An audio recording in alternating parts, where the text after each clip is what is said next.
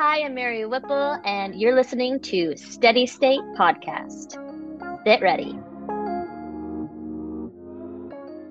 We are about to embark on season 5. That's amazing. Unbelievable. I think we say this at the beginning of each season, like, holy cow, it's working.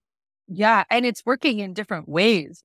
I'm so grateful to people who listen, but not only people who listen, but people who reach out to us when we go to regattas and they say, oh, you're with Steady State Podcast. And we loved that episode or this episode. So we love it when we hear from you. Thank you so much for listening. Thank you for telling us that you listen. And thank you for sharing the podcast with your teams and friends. It's just such a blast. I can't believe it. Five seasons.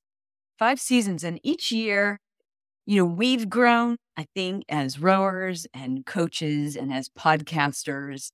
When we first started doing this, I think we had a couple of things that we really liked talking about together, in terms of rowing. And then we've just kept pushing the envelope. And I'm really looking forward to continuing to do that in season 5. Yeah. And some of the fun things that we're continuing to do that have been successful that we'll do more of in 2024 is a community of Steady State kind of events and happenings. So like book clubs, doing our regattas together and bringing the allies with oars boats back together, trying out new things, meetups, getting our faces out in there with our gear on and people see us, and creating more of our community engagement. So I'm excited about that. And when we first started the podcast, we were solidly in masters flat water rowing territory, right? Like that's Exactly. that was our jam. Like that's what we talked about. But what's come over the years is a real appreciation for the huge community that rowing is. And, we used to ask, is indoor rowing rowing? And now we're like, yeah, indoor rowing is rowing along Absolutely. with coastal rowing, ocean rowing. And those are all things that we've talked about in the past on the podcast and will be featuring again in 2024. And also just the pop culture around rowing, the books that are being done, the films that are being done, the people who are really diversifying the sport and making it anything but flat water rowing. It's like that's really where we started and we locked in on that. But that's where we started personally as rowers. And now we're going to take on some new challenges and meet some new awesome people. And hopefully our audience will love meeting them too. So real quick, we just want to let you guys know just some of the things that are on our list coming up in season 5. We're looking to be talking about safe sport and general guidance for youth athletes. We're going to be talking heart health and heart attacks and emergency preparedness. We're really excited to be talking to author Bonnie Garmis, author of Lessons in Chemistry. And man, coastal rowing coming up big time. We're going to be chatting about that this season as well. We're also going to be talking to ZLAC, the longest running women's rowing clubs in the country, as a lead up to this year's San Diego Creek Classic in April. If you've got somebody you want us to meet and you want us to talk to, or a topic you want us to deep dive into, just reach out to us. We'd love to hear from you. So we'd love to keep that going. And now we hope you enjoy season 5, episode 1. Here at Steady State Podcast, we're really interested in backstories. Real-life experiences on and off the water that make people the rowers, coaches, and coxswains they are today. From indoor rowing to flatwater masters to coastal and ocean adventurers, we celebrate you who represent the global humanity of our sport. Together, we disrupt and expand the narrative about rowing culture. We're your hosts, Rachel Friedman and Tara Morgan. If you're a first-time listener, welcome. If you're coming back for another episode, thanks for being here. Steady State Podcast is sponsored in part by Concept 2 and EB5 Investors.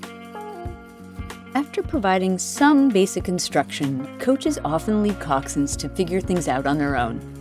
3-time Olympic coxswain Mary Whipple recognized this as a gap in the coaching playbook and founded the Ninth Seat, offering camps, resources, and community for coxswains. We'll talk with Mary about lucky breaks, logistics, and why being a motivator isn't at the top of her coxswain list. You want to not train your coxswain to be a motivator. You're training your rowers to respond to the information that will enable them to go harder, not to tell them to go harder. Oh my God. Look at who's you. here. Hi. Hi, Mary Whipple. Hi. Hello. Hi. Thanks for joining us. My name is Mary Whipple. I learned to Cox in 1994 at Capitol Crew in Sacramento. I've also coxed for the University of Washington and also the U.S. Women's National Team. I've coached for a few teams, volunteer coach for UW, and then also coached the Masters Women's Group from Montlake Crew in Seattle. Today, I am owner, founder, creative director, all the above for Ninth Seat, which is a coxswain coaching company. And when I'm not rowing or doing anything rowing related, I am a mom of two. I have a 6-year-old and a 3-year-old. Mary, thanks so much for being with us today here on Steady State Podcast. I'm really excited to talk with you.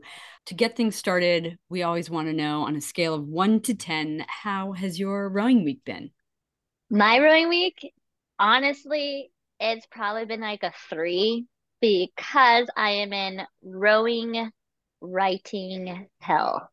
I've been writing about rowing all week with this looming deadline. For a coxswain who likes to talk, it's really hard to sit down and type what you're thinking. So it's been very a different discipline that I've had to stretch into. Can you tell us what you're working on? Oh, yeah, I can. It's not secret. What I'm specifically doing is trying to finish the U.S. rowing online course for coaches with the premise of how to coach coxswains. So I already finished the athlete version. It's launched, it's live. That took forever and a day to do. But then this I thought was the coaching track, I thought was gonna be easier because my idea is to have them complement each other. So my huge idea was like, okay, the coach takes the coaching track, coxswain takes the coxswain track, and then now they have this common language, this foundation to grow and to talk and change whatever information I'm suggesting. How does it fit to their boat club, their waterway? Like that's the hard part, like you're trying to speak in an authoritative tone, but there's so many variables. So I'm like paralyzed with, well, this what you should do, but there's so many different scenarios. So they're best practices. There's definitely suggestions, and my hope is when I share that knowledge of how to mentor coxswains, whenever I think like coaching coxswains, I'm like, well, it's a long-term relationship. It is a long-term relationship, and it's more of a mentorship. But how can I sneak in some ideas about how to change your verbiage? How do you speak to your coxswain? How do you include them? How do you give them special time off the water to communicate your plan? How do you as a coach think, how can you build a consistently structured practice so your coxswain knows what to expect and help you implement time management saving tricks? So I just love it because it's 4 modules. The first one is all about boat logistics because I think there's not enough time in the world, but boat logistics, I mean, you got to teach that coxswain how to physically move their boat and their shell, and especially with a teammate, and like just the tempo of practice. If you can just get that down, holy moly, the authority, the confidence, the trust, like all that intangibles that you're trying to teach that coxswain, it's all about maneuvering your boat. And then the second module is just about technique from the coxswain perspective. Okay, like we expect the coxswain to see the technique from the coach's angle, and then how are they going to then get into the coxswain seat and see a different way, hear a different way, feel a different way. So then I kind of let the coach know what the coxswain sees, how they should fix things, what they should feel. And then the third and fourth module is racing. Fourth module is motivation. It's my least favorite thing. Because really, we thought this was going to be we were totally like, oh, she's got a mindset thing. Well, you know what the mindset is? The mindset is the whole season. So do you have your acts together, and how do you practice? Do you practice to race? What's the quality of purpose, the intention? Like, why are you at practice? Well, to maneuver your boat, to be efficient, to learn the craft, to be the student of sport. Then okay, how do you elevate? You get to be the student of sport by really knowing about technique. And then how do you race? I don't know. How do you want to race? Why do you want to race? All those 3 modules, bing, motivation. Yeah. So if you're relying on the Hail Mary of you can do it, it's for we are us, like I all was that like, kind of Penn State. What? all that I know, all that kind of cheesiness of what people think a rah-rah coxswain should be. Hmm. That's the icing, but the foundation, especially from the coaching track, oh, hell no. You want to not train your coxswain to be a motivator. You're training your rowers to respond to the Mm. information that will enable them to go harder, not to tell them to go harder. So Yeah. Okay. Okay. So I the first thing I think, motivation, yeah. Okay. that's like mosh pit 250 go, but does everybody know how they're going to take it up, when they're going to take it up? Does it feel good? Are you at your optimum rhythm? Are you in that mindset of, are you having a moment within each other? And is the coxswain bringing everybody in, having that moment? That's the goosebumps. That's the motivation. Yeah. So Yeah. I don't have a favorite say. I don't have a favorite motivational phrase. I don't have like, you say this gives you 3 seats. You know what will get you three seats? Information. How many meters to the line? What place are you? What's at stake? And Hmm. what can we do to unite our 8 individual or 4 individual power impulses, and how can we be efficient and get there? And if people buy in and the coxswain responds, another goosebump moment. So that's the Yeah. motivation, but it takes all those 3 other modules to get there. Yeah. So Yeah. I motivation can at the bottom. I can totally see that. I mean, if you don't have faith in your coxswain and you don't feel like you're standing on solid ground with them and they don't understand you and you don't understand them and they, it's such a different relationship. I just know what it's like to have a coxswain that I connect with and that I want to not want to please, but I want to like You want to perform I well. want to perform well and I Yeah. want it to work, and so Because you that feel validated, and that's Mhm. what the of course, like there's that circular moment of like, I'm all in right now in terms of creating this course. So in the second module about technique, there's that like protocol of like, what's going wrong. So internally, coxswain, what's going wrong? Identify the problem. All right, so now how are you going to fix the problem? So then verbally, why don't you lead with the fix? And then if the rower fixes, because you wait, you validate that change either by like the boat literally feels like better, or you have GPS and you're like, wow, that was like 2 splits.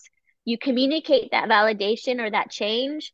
Now there's ownership of the rower, and there's like value in that coxswain, and that relationship, that non-verbal relation, or there's one-sided verbal, but like your commitment to change and going there, that protocol, that is a special relationship to have. And exactly what you're saying of like, you want to please certain coxswains because they're giving you the information of how to be just a little bit better for yourself, but more importantly, how is that going to make the boat faster?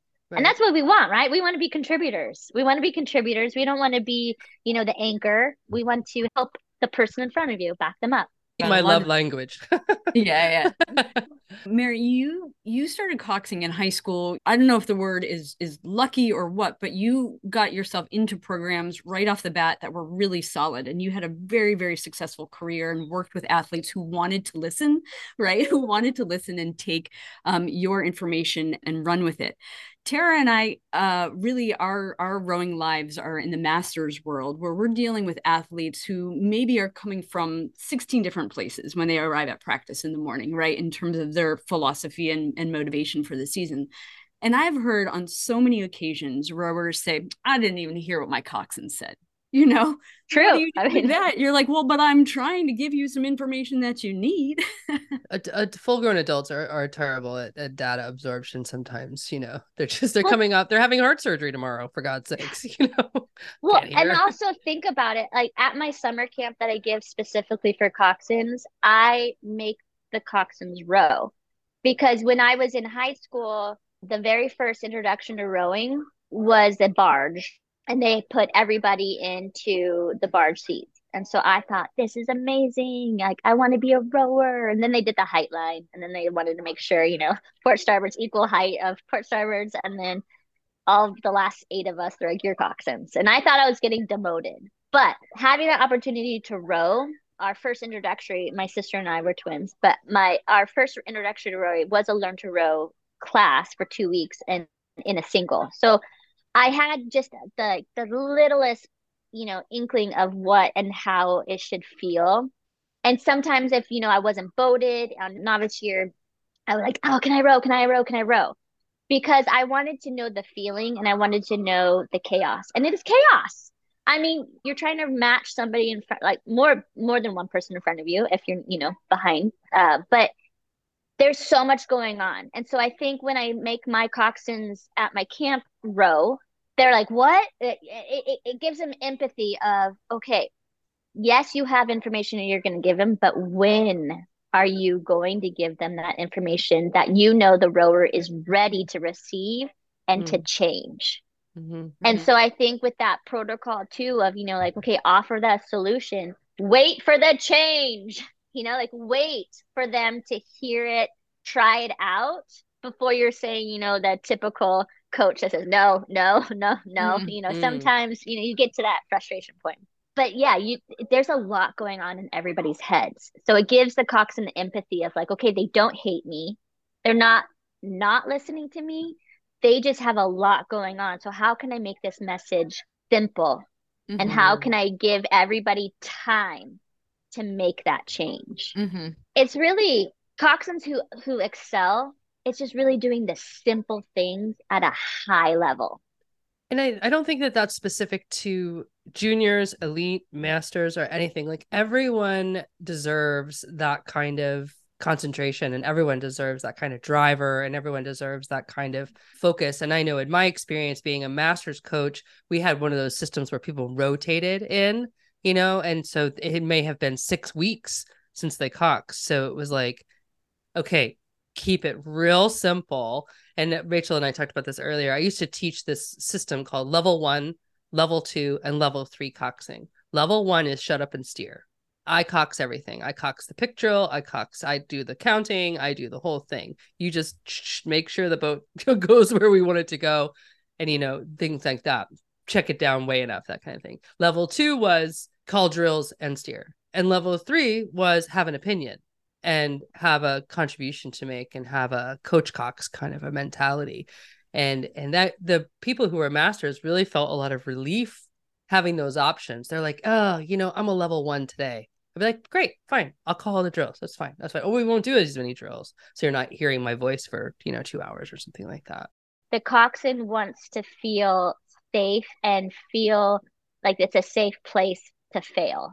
And I think coaches, I don't want to say they're passive aggressive, but a lot of coaches are just waiting for them to fail and then being mad that they didn't guess the right answer when you're like, there are so many answers. Can you just give them options? And if you give them options of what to do, and if you're there, and here's the thing about coaching coxswains, you can't not be a part of the process on the water.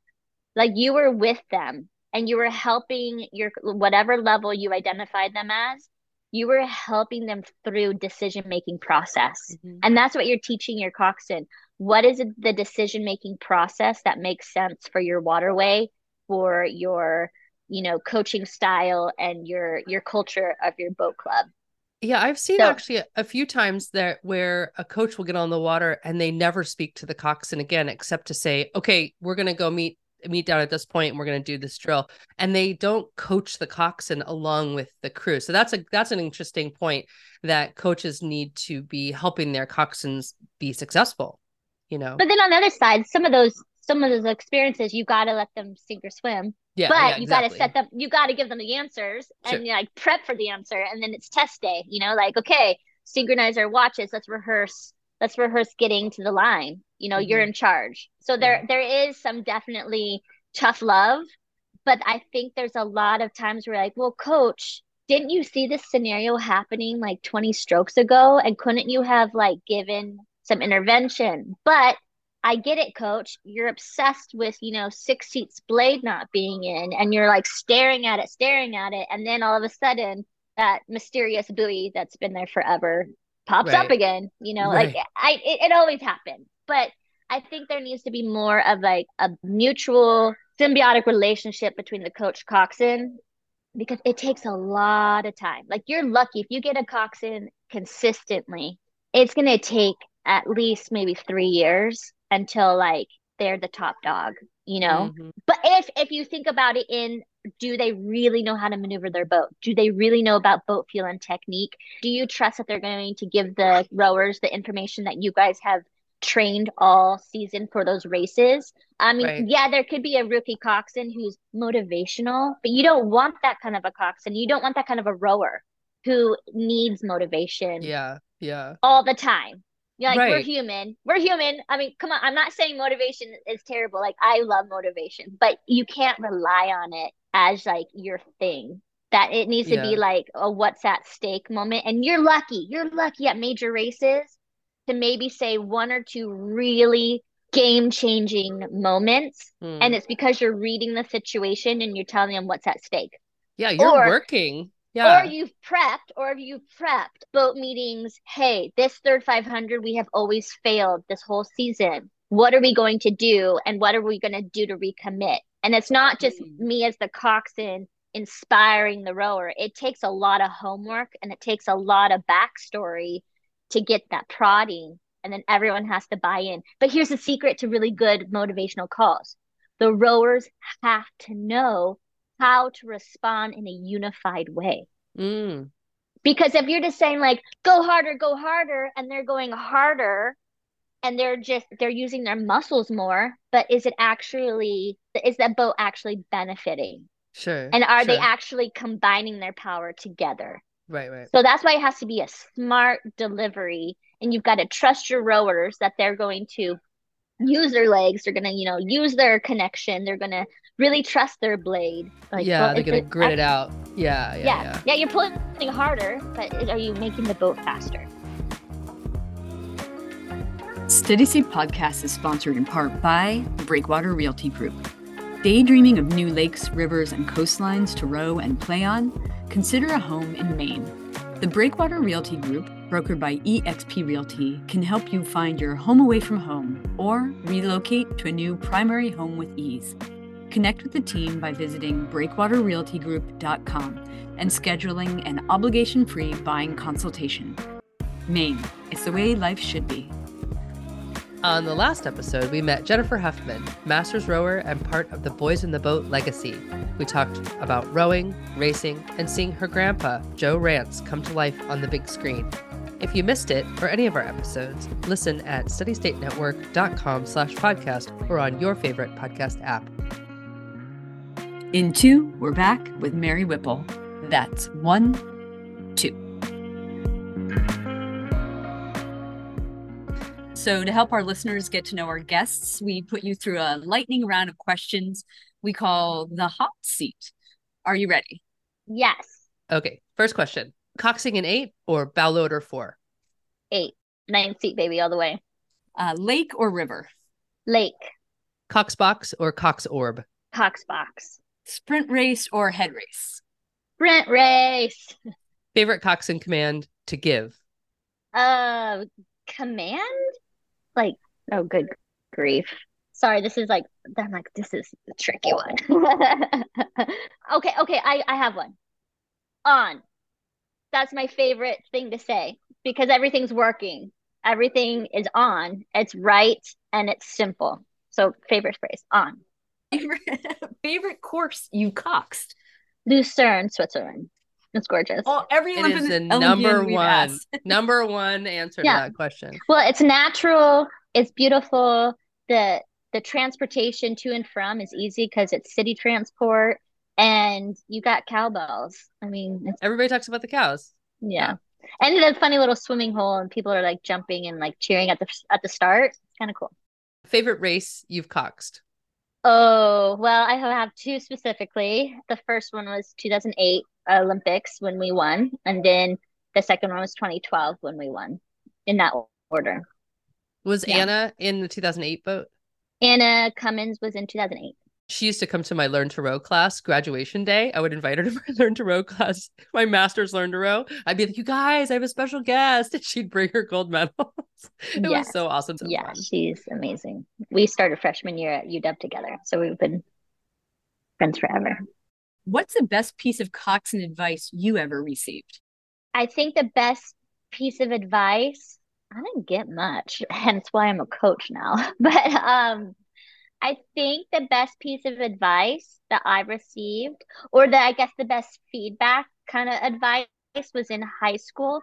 And it was from an upperclassman who I was deathly afraid of because she was so intense, or I thought she was so intense. But she said, my sophomore year, so my second year of doing this, and she was like, no, the way that you authentically react to a change, I know if it's going to be good or not, and so I was like, ooh, they're actually, and she sat stroke a lot, so that stroke Coxswain relationship of reading faces and reactions, and I was like, well, that excites you. And so I think that started my whole idea of, I got to tell them what I feel, and when it's good, and how I can authentically do that. That's exciting to them, and that's motivating to them. But in terms of advice, I always would like to not get advice. And so I always would, in terms of, I always loved it, but I wasn't mad when I didn't receive it. So a lot of coxswains are like, oh, I never get coached. I'm like, well, that's kind of, well, I didn't want to get coached because I wanted to be aware of what was going on and how I could contribute to efficiency. And so if I'm getting coached, that means I'm not being proactive enough in the process. So I never really minded being talked to, because I'm like, well, if I'm getting talked to, it means I'm not performing up to my potential. So I better figure it out. Right. This is so amazing to me, though. I'm sure that there were coaches who gave you some tips and pointers, but to hear from someone who has had such a successful coxswain career, to basically say, well, I just wanted to figure it out on my own, that's like a little bit mind-blowing to me, because it's just like, I've always assumed that we thrive off the coaching that we're given. And you mentioned earlier about taking a few years to get to the point that maybe you'd be the coxswain of the V1, and that you'd be able to be the motivator. And you jumped pretty quickly from success in your high school cruise to a stint on the junior national team, right? And then into UW. So I guess my question was like, how could you describe your coxswain education and experience in those first few years that you were able to hit this trajectory? Logistics. So the success of Capital Crew back when I was on the team, we really weren't successful. We never went to nationals, but here's the foundation I received from being a part of a big California club team. There on my novice team, I mean, way back in the day, so remember this, there was like six women's novice eights. So it was a huge team. And I think varsity was kind of suffering then. So I think they only had 2 eights. We were part of like a resurgence. So there was a lot of logistics. And funny enough, I was just talking to my sister yesterday, and she ran into the boys varsity coach of our high school rowing team, Sam Schweitzer.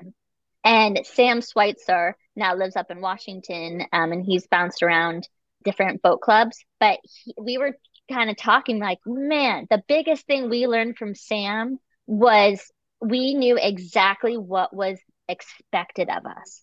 We knew where we needed to be, how to line up, when to stop, when to go, when to start taking data, when we could participate. He was a huge proponent of coxswains participating in land workouts. And since we were such a huge club and such a poor club back in the day, we had land water days. And of course, you had to show up on land days to get your water days, And so there was a lot of times where we were like, the coxswains were playing rock, paper, scissors, because we did not want to take the time. We did not want to like sit out and run the circuit. We wanted to, how could we fit in our workout? Because we knew we were going to gain the respect of the rowers by being a teammate who happened to sit in the coxswain seat. So I think that mindset of I am a teammate, I am an athlete who sits in this seat, and this is my role, and this is my expectation. And it was very clear. We had Coxswain meetings, like basically everything I'm writing in the manual is coming from my high school days, and then it's enhanced from how organized the University of Washington was and is. And it's just what I think a lot of coaches and coxswains forget, and rowers, is you need a coxswain who is running an efficient practice with your coach. And if coxswains are a part of that process, they get it. They get that they need to be efficient. And if they're with their coach making, I don't want to say making these decisions, but like waiting for the call, but like already knowing it's either A or B. Okay, we're going A this time. They are, then the next phase is like they're going to feel things. They're going to be a part of the conversation, and then they're going to know about technique.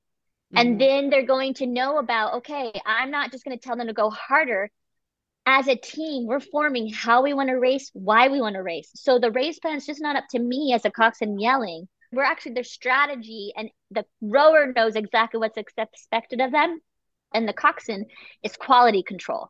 So then race day is just fun because we know what to expect from each other. And then, yeah, if like things are tripping up, it's because like, oh, I didn't think the rowers or I was going to react this way of this pressure. So let's talk about it. And let's think about how we can change our behaviors in practice. So then on race day, we're not going to exhibit that kind of behavior when we are stressed or, tired or, all the above stresses, physically and mentally. So long story longer, in terms of my success as a coxswain, it was basically just being a part of the process. And it was like a huge foundation. Being on the junior national team, honestly, that was pure luck. And what I say by pure luck, and that's the hard part about being a coxswain, you don't have an ERG score. I had a teammate who made the junior national team the year before, and the coxswain aged out. And so when Rachel, hi Rachel, if you're listening, went and was talking to Barb Kirsch, because Barb Kirsch was the junior coach at the time, way back in 1998. She talked to Barb about me. That was it. And the reason why she talked about me is because I was on the women's team. My sister was on the men's team. So we could both have varsity eights. And she's like, and then she, well, there's another one too, and Rachel was like, well, Mary's my coxswain. I know her the most. And so I got invited to a winter camp. I performed well. And you know how I performed well? And I got my invite to selection camp that summer because I ran an efficient practice, especially when Hartmut Buschbacher was a guest coach of that weekend. And I was just scared beyond means, but I was just like, follow direction, listen to what he needs me to do it, and steer straight, like just do the boat maneuverability, do the mechanics, and then lo and behold, he yells at us during like a build, and I was like, oh no, what did I do? And he was like, coxswain, why did I stop? I'm like, don't know, inside my voice, like I don't know why. But then I was like, think. And then I think I mumbled something like, because we didn't build efficiently. And it was like silent. I was like, oh God, was that the right answer? And then he was like, yes, do it again. I'm like, okay. So it's just those kind of boat feel, technique, logistics. I think that's the secret to my success. So you mentioned how organized University of Washington systems are in their rowing program. And of course, Washington rowing is at the top of every headline right now. When you were there, did you feel like it was like you were just hitting your stride? Like that was just the place you needed to be. You were with the coaches that you wanted to work with. You were with the mentality and the discipline that you wanted to be around. Were you at that sort of mindset thinking when you were like, I'm on my way? 100%. I remember on my visit, I was late to the recruiting game. It was a whole different scene back then. It was April, and I got to see a spring practice. And it was the varsity, JV, freshman 8, and I think the 3V. There's 4 8 just doing 2-minute pieces. And I got to hear the varsity coxswain. And that was like a huge aha moment of like, I need to be here because that's what I want. That's what I want to do. And you know what I was hearing? I was hearing information. It was just being accurate. Like, we're going to take 10 strokes, we're going to shift, we're going to hold this on, I'm going to give you information. And it was like, I saw 4-8s just, going at it. And then I was thinking, and no disrespect to the coxswain, like her name was Missy. She's good. She was like the varsity coxswain for 2 years, but I was like, I can do that. Mm-hmm. Like, that's simple. Like, she's being so simple, but she has so much ownership, and she's with them. And I'm like, that is what I want to be. That's what I want to do. So yeah, it was easy. You've coxed for Sacramento, the junior national team, University of Washington, and the women's national team. Do you have any kind of favorite coaches that you've worked with? Well, I mean, from the top down, I think I had more time with Tom Terhar. I think I literally had the most time in the launch with Tom Terhar. Because on the That's national with the team, national team, yeah. Yes, with the national team, because the national team trains so often in small boats. So I think just being able to listen to him for 12 years and to ride side by side with him for that long, it was easy for me to plug in maybe one day a week in the 8 and not skip a beat. Because I was a part of the process. I knew the expectation. I knew what the technique was. I knew where we were going as a team and as a squad. But then back, I think the second most influential, maybe even on par with Tom, would be Jan Harville, my varsity coach at University of Washington.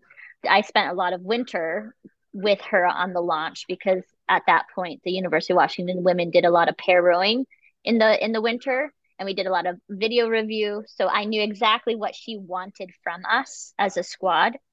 And then, of course, you never forget your freshman coach, and that was Eleanor McIlvaine.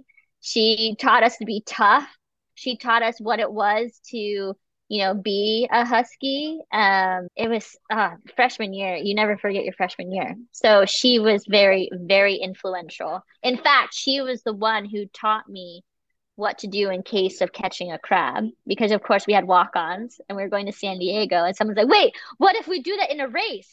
And she was like, you shut it down, you pop it out, and you do a start. And I was like, click, lock that in. And in 2003 at the World Championship, at a pre-Olympic qualification year, what happened 750 in? We caught a crab. No. What? Yes, at the World Championships. And we needed to come top 5 out of 6 boats to qualify the boat for the Athens Olympics in 2004. And so all of a sudden I'm like, oh my gosh. And what popped into my head? Eleanor McIlvaine. Eleanor McIlvaine. And all of a sudden, because it was a starboard, and it swung our boat kind of like to starboard. So I was just like, ports hold, ports hold, ports hold, And then as soon as that oar popped out, I didn't tell them to do a start, but I just said, go. And like the rate jacked up, and we did basically a start again without a fraction. But then we came 5th. It was fine. And that's one of those things, like, you don't think is going to happen, but you should prepare. But you just plug it in. Yeah, you just plug it in your head. And we had some problems leading up to that week anyway. So it kind of did creep into my head, like, what if? Like, I did think about it. But and then how did I get the crew to redirect and refocus? Right, It was because our coach, Tom, wanted to break it down and said, stick to being simple. The first goal, make the final. Second goal, come top 5, because you have to qualify. Third goal, make the podium. Fourth goal, change the color.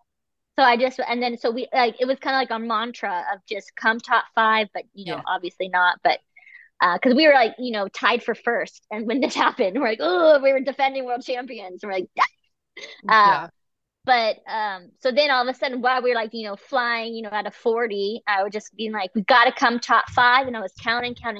I'm like, we were 6th at the time, and so I was like, number 5 is Belarus. Let's go get them. And then I just gave them information on where Belarus was, where we were going, and then when we were going to come top 5, like, because we had to salvage it, Yeah. So yeah. We had to have a new mission. We had to have a new mission. We had to have goals. So it takes a lot of prep. It takes a lot of homework.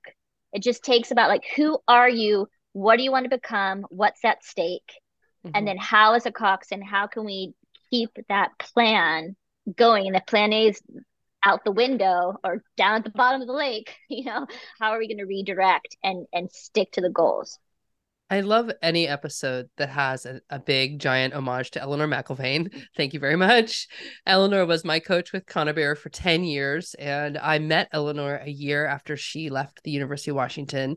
She changed my life. She Yeah. absolutely changed my life. And even as a full grown adult who just needed everything in my power to stay in rowing and get back into rowing after years away from it, I owe her a great deal. And I'm so glad that you're in the Eleanor McIlvaine fan club. Well, I mean, with all the success of, the Jan Harville era, it was Eleanor feeding the pipeline and giving the foundation of what it is to survive Jan's, program Yeah. of quality. Mary, I'm glad that you just used the word pipeline because we actually had a couple of listener questions. And this one from Larissa was asking, what can we do to help coxswains stay in the sport as they age up? So that pipeline from juniors to college to whatever comes next for folks. How do you think we can keep people engaged as coxswains? Well, I think telling them that they matter to the organization, because I think a lot of coxswains, it's a weird position. You're an athlete, but yet half the time you're, quote, sitting down. You got a lot of intangibles that can't be measured. But I think by assigning value to the coxswain and giving them specific ways that they can help the efficiency of the program versus if they're in the boat, in the launch, whatever the hierarchy is, how can you give them moments to shine, and how can you touch them in terms of highlighting their value to the team? Because I think if you are training rowers, the value that the coxswains bring, it's integral to have them as an organization. The coach is the CEO. Coxswains have got to be middle management. And I'm sorry, rowers, but you have to be below that. You're the muscle, you're the power, you're the engine. But another thing, I learned from Sam and Capital Crew at the time, it was that hierarchy. It was like coach, coxswain, rower. And they really needed, with that amount of rowers, you need them to be participants. So I think including them in certain discussions, because I am a firm believer of coach's boss. Coach says, coach like you do. But there has to be moments of coxswain meetings. There has to be special times where you're telling them the whys so that they help disseminate and own the culture and cultivate the culture. Yeah, I think I like using the word staff, that like coxswains are part of the staff. They're not the CEOs or the boss, but they are part of the staff. They're part of the personnel. And when we talk about getting coxswains and needing coxswains here on Vashon Island, it's that we call it having personnel issues.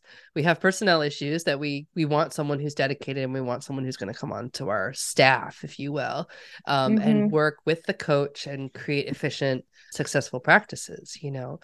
Yeah, and I think why I liked it so much in high school and I didn't feel demoted is because we did have land and we did have water days. And so on land days, I wanted to show that I was athletic. I just was short, So I really tried my hardest because I wanted to prove to the rowers, if I tell you on the water, you got to go harder.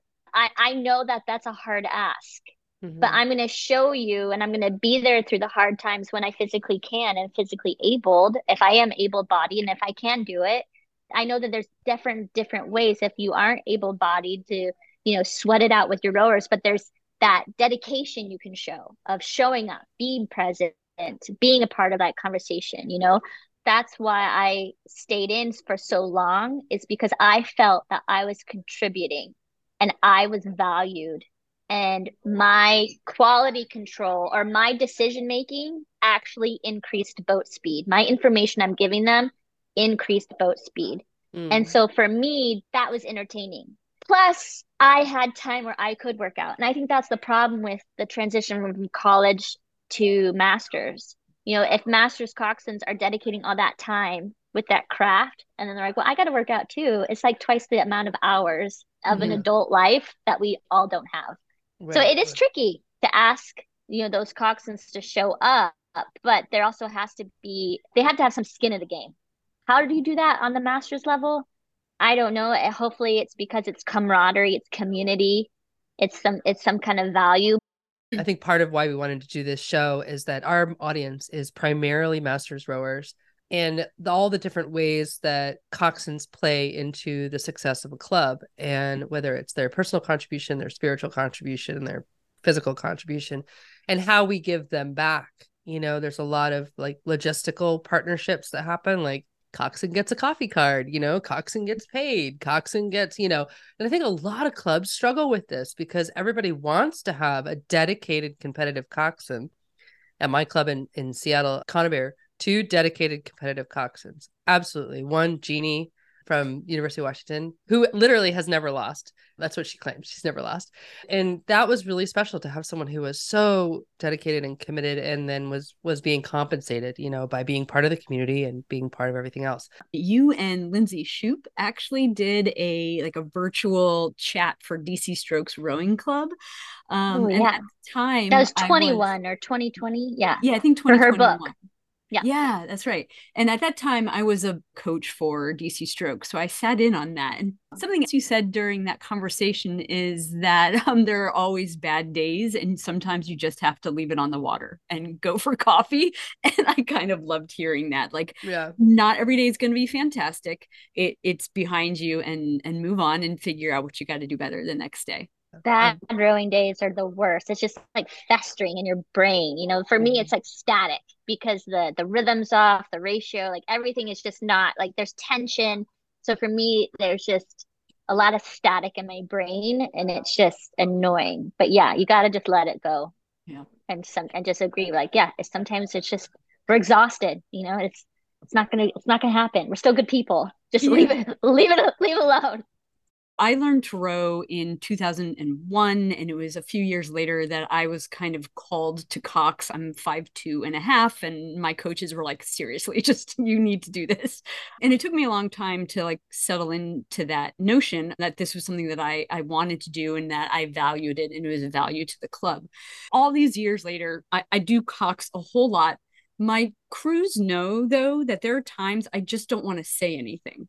And I was wondering if this ever happens to you. And I'll be pretty clear about it. I'll call like a silent 10 because I'm like, you guys just handle it from here. Does that ever happen to you? I think I've evolved from high school to college. I definitely felt like more was more, or more was better. But then I quickly evolved to, when I went to the national team my first summer in 2001, one of the rowers were like, you don't have to talk as much. And then my first reaction was like, thank God. All I have to do is just steer. Thank God, because it's true. Like, we were on the water for like 18K. Sometimes you just got to let the rowing speak for itself. But honestly, though, I'm not checked out when I'm quiet. That's when I'm like, closing my eyes a couple strokes, if I feel like it's safe. And then I'm also just listening, and I'm listening the boat, listening for the wheels, listening for the blade entry, listening for the finish. I'm also, feeling the acceleration. Like, that's my moment to check into my body and what I'm feeling. So I love being quiet, because you know why? The next thing you say after a couple strokes of silence, everybody is like, oh, welcome back. Not in a bad way, but like, oh, okay, that's the next thing. And then you just let it go. And fortunately, when things are going right, let it go right. Don't futz with it. And so a simple like, feel this. And that's silence for like 10 strokes. So then all of a sudden, instead of being like, let's take a focus 10 for this, no, just like, feel this here. All of a sudden, they're all checked in. They are dialed. They are focused. You're with them. And I think that's what rowers value, is space between asks, space between information, because if they are feeling so much, they're trying to be connected, they're trying to be internal. So just here and there, of just touches here and there is so huge. How would you describe the perfect stroke? Karen Davies. Karen Davies. Awesome. What is perfect about Karen Davies' stroke? Yeah, she was 2008, 2007. A close second is Leanne Nelson. She was the 2004. Oh, she means the actual stroke. Oh, the No, actual stroke. No, we mean I know. I'm being yeah. facetious. I'm being funny. Wait, who was the second one after Karen Davies? Leanne Nelson. Okay. She was the stroke of the 2004 Olympic eight. Just, she never will give up, and she has fire, and she is just amazing. I think she taught a lot of what Karen, because Karen sat right behind her in 2004, and it was magic. But no, the perfect rowing stroke. I mean, how much time do we have? I mean, I don't know. Well, there's definitely some camps. There are people who believe it doesn't exist, right? And there are people who will say there's a stroke, and there's poetically there's a stroke. And Jevy Stone said she didn't think she'd ever had one, which kind of surprised us. As a spectator, so to speak, like Coxswain's our guy. There's moments where you are spectating, but there are moments where you switch back into that role. I shouldn't say spectating because you're witnessing. I should say witnessing. I think there's definitely moments where the boat is at its like optimum rhythm and it's like humming. So in terms of moments of time, for me, I know we are on our way to having perfect strokes when there's just silence in my brain, or it's almost, I don't want to say, I don't want to plagiarize Pocock, but there's definitely like an orchestra. There's just like a like moment, like in my head where everything is quiet and it makes sense. There's time between each stroke, even if you're like at a 36 or above. Everybody is present, everyone is intentional, and everyone is connected. To me, that's the perfect stroke.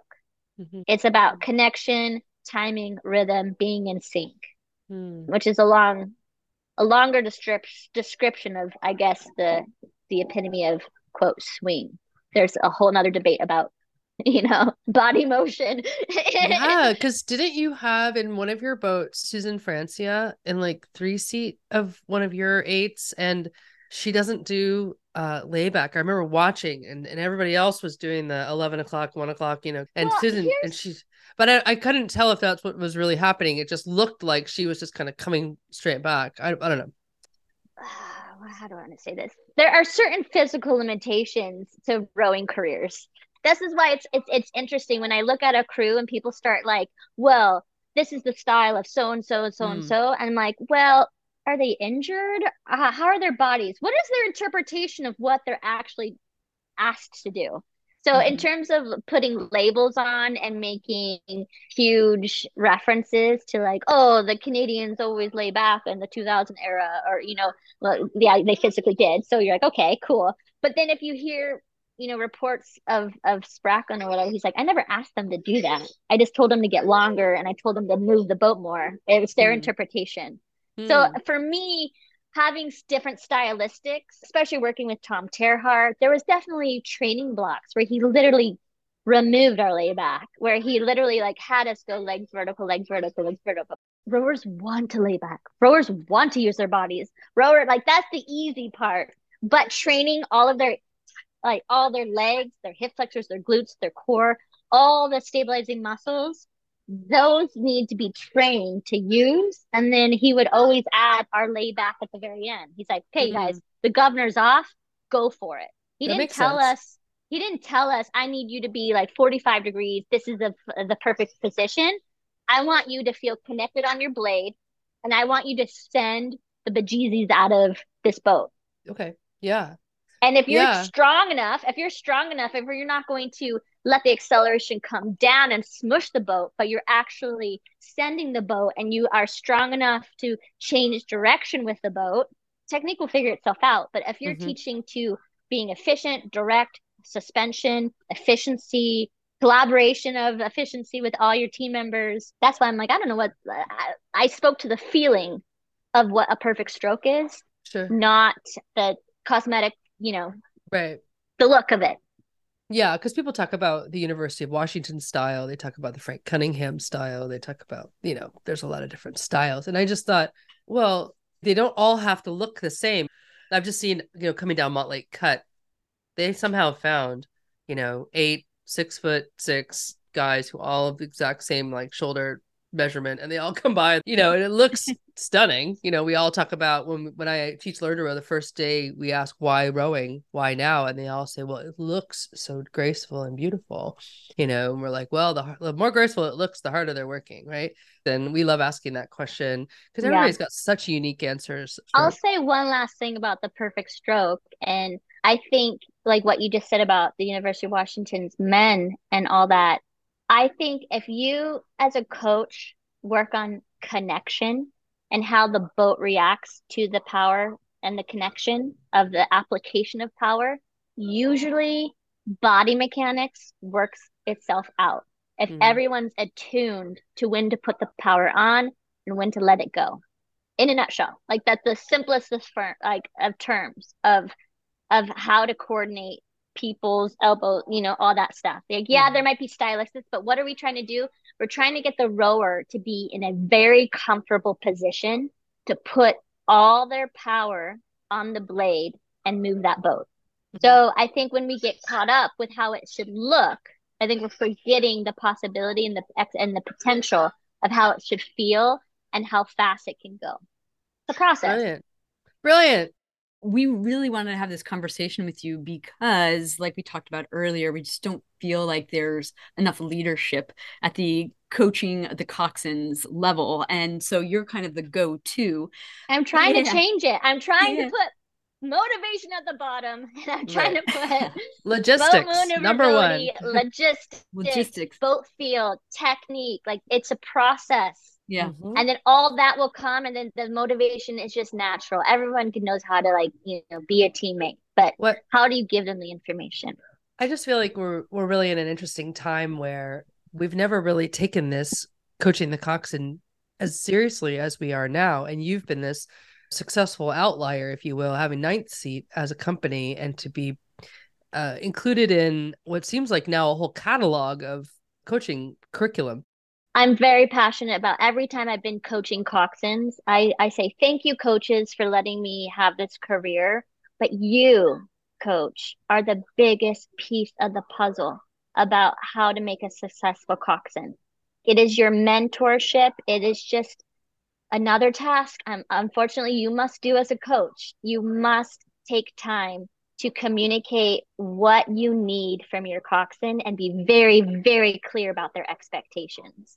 And you have to be consistent as a coach. And so through all my coxswain clinics, I always reach out to the coaches being like, hey, you can come for free if you send me coxswains.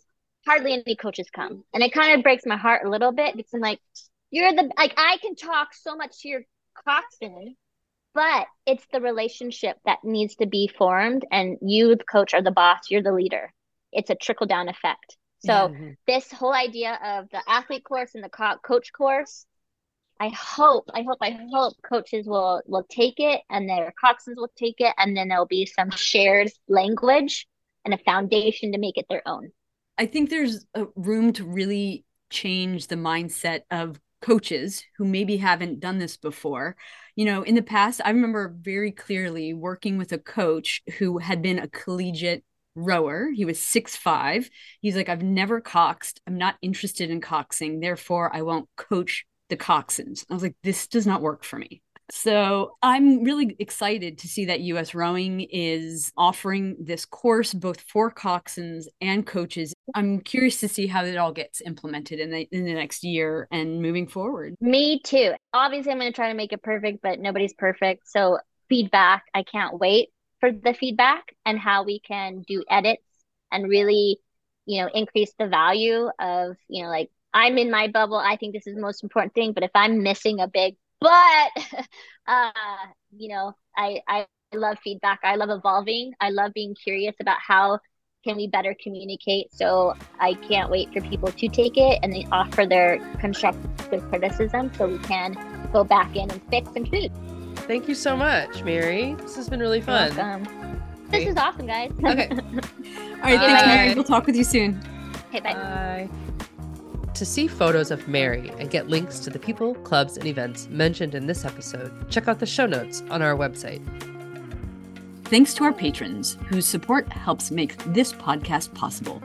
Join our team for as little as $5 per month at steadystatenetwork.com/Patreon. Steady State Podcast is sponsored in part by RoSource, providing creative design services for clubs, organizations, and regattas. Get the design help you need at rosource.com. Hey, Tara, I think some listeners might not know that Steady State is more than a podcast. Totally. Absolutely. You took me by surprise. I was like, absolutely. Yeah, we should definitely tell them about Friday mornings when we get together for coffee chat. We talk about rowing, racing, technique, and then we deep dive into topics like inclusion and leadership. So we hope folks will join us Friday mornings at 8 a.m. West, 11 East on Instagram Live. Grab your favorite mug and be a part of the conversation. And sometimes we all need buddies to help us get through long workouts on the ergs. So we lead Steady State Sundays once a month at 6:45 a.m. West, 9:45 a.m. East. Join us on the third Sunday of the month until March. When folks sign up for this free 60-minute virtual erg workout, we provide cues and insights to keep them motivated along the way. Register at steadystatenetwork.com/steadystatesunday. This episode was written, produced, hosted, and edited by me, Tara Morgan. And me, Rachel Friedman. Tara provides additional audio engineering and is our sponsor coordinator. And Rachel manages our, Rachel, I'm like, my head is like filling up with snot.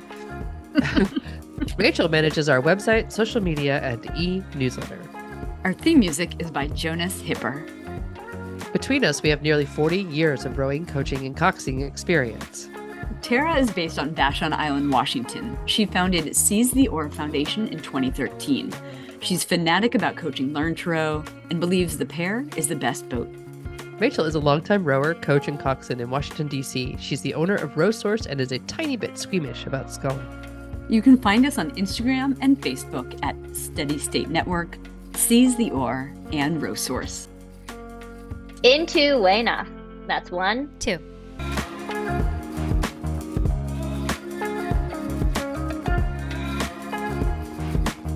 Oh, but how casual do you want me to do it? I want you to be fierce. I want you to be fierce.